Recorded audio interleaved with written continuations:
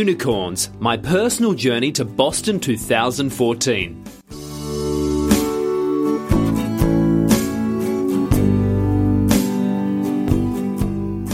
Hello and welcome, my friends. This is Chris, and this is the second in my series of kind of personal podcasts that I'm doing, essentially to air out my brain as I deal with my father's cancer and gear up to run for the Liver Foundation at Boston. So you should take note that even though this is on the Run, Run, Live podcast feed, this is not the Run, Run, Live podcast. You have fair warning to skip now because I'm not talking about running so much, and the standard Run, Run, Live episodes will be labeled as such. As part of this project, whatever this project is, I'm collecting donations for the American Liver Foundation for my running of the Boston Marathon this year. And I wanted to layer on some purpose for the event and make it more personal. So the donation links are in the show notes and at http://www.liverfoundation.org/go-to/CYKT Russell. And my story is that I already had a number for this year's race, and I didn't need to fundraise, but with my dad's health declining, I thought it would be a decent thing to do to dedicate this to him and my family. So I'll tell you my fundraising story. It's a funny story. As I came out of back-to-back marathons in January and February, it became obvious to me that I wouldn't be racing Boston this year. My body was too beat up to put in the necessary quality training to run this race competitively. And I'm sure it was obvious to everyone else, but I have this knack for obstinacy and denial when it comes to my running. So I looked around for a Boston-sanctioned charity to lend my energy to, and the Liver Foundation was the closest thing to my dad's cancer that I found. And so I sent them a nice letter, actually a form letter through the Contact Us forum on their website, that basically said, "Is it okay if I give you money? I don't need anything from you. I've run Boston 15 times, and I have an existing network that makes reasonable fundraising relatively painless." To which they replied with a hearty and cheery form letter, asking me to sign a contract, pay a $75 admin fee, commit to at least $1,000, and give them a signed credit card slip. So I let out a small mental sigh and embarked on the paperwork. I signed all the forms, I sent them their $75, and I planned my campaign launch. And I know these poor folks have to deal with a lot of crazies, and I'm not surprised at them erecting barriers. I think actual members of their charity team, the pros, have to raise over $7,000 to get a bib number for Boston. So then after I registered and they sent me 37 emails, these were all the new member information things and weeks worth of newsletters that I had missed. The other fundraisers had been going at it hard for months. So here's my punchline. I covered their $1,000 minimum in less than 24 hours after my launch, and I know some excellent, high-quality, decent people in my community who are willing to help me, so it was fairly painless. And I did allow myself one small passive-aggressive "I told you so" email to the director of the charity team. So why am I running for charity? I mean, why does anyone? You'd be tempted to say that we do it for or in memory of a loved one. You know, and I don't think that's the whole story. That's not really why people do it. I think we do it for ourselves. I think it's an inherently selfish act with positive social overtones and consequences. We do it because our brains are screaming, and we need a physical and emotional release. We need a physical channel for this demonstration of the chaos, grief, sadness, and fear in our lives as things happen that we cannot control, cannot understand, and are really not understandable to begin with. That's the whole charity thing. That's what it is. It's not to help a cause. That's just a symptom. It's to keep us from running screaming into the wilderness to hide. It's to keep us from punching our coworkers and clients. It's a valve, a salve, and a release. But perhaps it's more. Perhaps it matures into an altruism to our fellow humans. Perhaps it is a selfish act that crystallizes into an act that enriches our souls. Look at the person next to you. What do you see? Do they have a calm or a placid countenance? You have no idea what spinning chaos is in their mind behind the facade. It is through charity that we can break this, because charity becomes a physical manifestation that turns thought into action. And this is how we get a glimpse into the inner workings of a human's mind. It's through charity that we look into the black box of their soul. And we shall know them through their acts, or through their art. I don't have an interview for you for this show, for this time around. I'll just share a piece I did on fundraising tips. I'm a rookie fundraiser compared to the other official liver people. Like I said, they're throwing parties and holding auctions and robbing banks and raising thousands of dollars. But I do know some things about building a social network. So maybe there is some value in my words.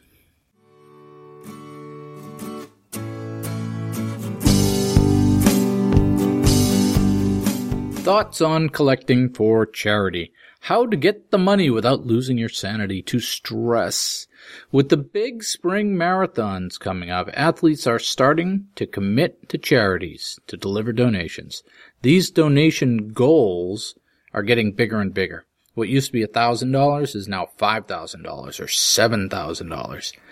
It can be very stressful for athletes, especially those with no experience in fundraising, to be starting at this big number they have committed to deliver in 2 or 3 months, in addition to training for the event itself and all the inherent logistics. So first, understand the risk. You may be held personally responsible for what you don't raise. Can you afford that? Second, make sure you are at least partially committed to the event and the charity before you sign up. If it is a charity that you have a personal or emotional attachment to that you can wrap your heart around, that is great. It will allow you to tell an authentic and compelling story to your potential supporters and sponsors. And third, prepare your story. Why are you doing this? Why is it important to you? Why should I care? Who are you helping?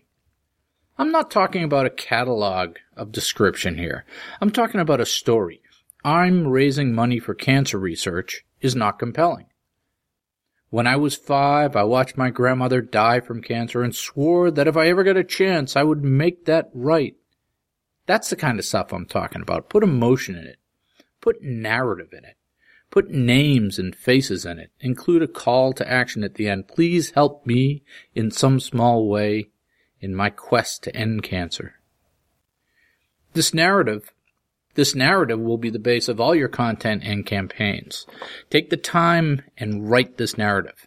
Have it edited for impact. Employ a copywriter if that isn't one of your skill sets, but only after you have emptied your heart and told your story. Make it lean and mean. This is your differentiation. From this story, you will create scripts, blog posts, emails, 144-character mission statements, speeches, and all the other content you will need to launch in your campaign in the next 2 or 3 months. Fourth, determine your target market. You can't pitch to everyone. Create a plan. Who is in your network? What are the attributes of the person who would be moved to donate to your story? Are you going to get lots of small personal donations or a few big corporate donors? To find who they are, find out where they live, and how to get your message in front of them. Fifth, come up with a sales plan. Lay out the calendar and mark at least 2 events a week for the next 2 to 3 weeks. Events can be blog posts, parties, calls, whatever. Budget these activities so that you can measure progress and follow up. You want to have a continuous stream of compelling content to your target audience over the life of the campaign. It can't be repetitive, intrusive, or overwhelming. It has to be compelling content with a call to action. You can create this content or you can curate existing content. You don't have to write every piece. You can forward an article on cancer progress, for example, with a call to action. Sixth, use technology to enable your outreach. You need to take your narrative and give it a home where people can go when they are ready to take action. Most charities have websites, but many times they are dysfunctional. You probably want to set up a Just Giving page or something similar that you can direct people to. In the best case, you could set up a simple web page with your narrative and a simple URL to give people. Don't use technology until you have the narrative completed. Make it compelling and easy. 7th, work your social networks. Many times people get stuck when they run out of family and friends to ask. You should use your email list, Twitter, Facebook, LinkedIn, etc. Don't just launch a one-time solicitation letter. Come up with a compelling hook that they will click through on. Like, find out why I'm crying this morning with a cute animal picture. Ask your social networks for referrals to other people and other groups. 8th, write a speech version of your narrative. Practice it until it is nuanced and compelling. Shop all your local groups and clubs for opportunities to present your narrative. It should only be a 5-minute story with a call to action. Record it to audio and send that around to your list. Record it on video and post it to YouTube and send that to your list. This video message is very personal and powerful and should be done in the latter stages of the campaign. And 9th, ask for help. Find people you respect and ask them for help. You are not begging your friends for money. You are telling your story and asking them for help. That help can be a donation, but it can also be a referral or access to a person's social network or advice on what to do. Your goal is to start a conversation, not to ask for money. And that's all I have for you today. Good luck with your donations.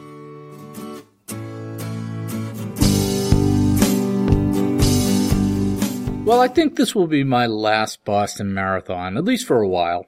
I will make up excuses to justify my decision, and many of them will be valid, but I think it's just a question of moving on. I've gotten whatever grace that it can give me, and it's time for other adventures. All things have a beginning and an end. We cannot deny that. We cannot slavishly cling to things from the past. In fact, we need to clean things out of our closets to make room for other things. It's neither good nor bad, it just is. The risk of hanging on is the sin of desire. We want stability in our lives. We get to a good spot and we want things to stay the same. The longer we have these things, the more we own them, and then the more they own us. At some point, this becomes desire, and as the Buddha tells us, that desire corrodes our freedom.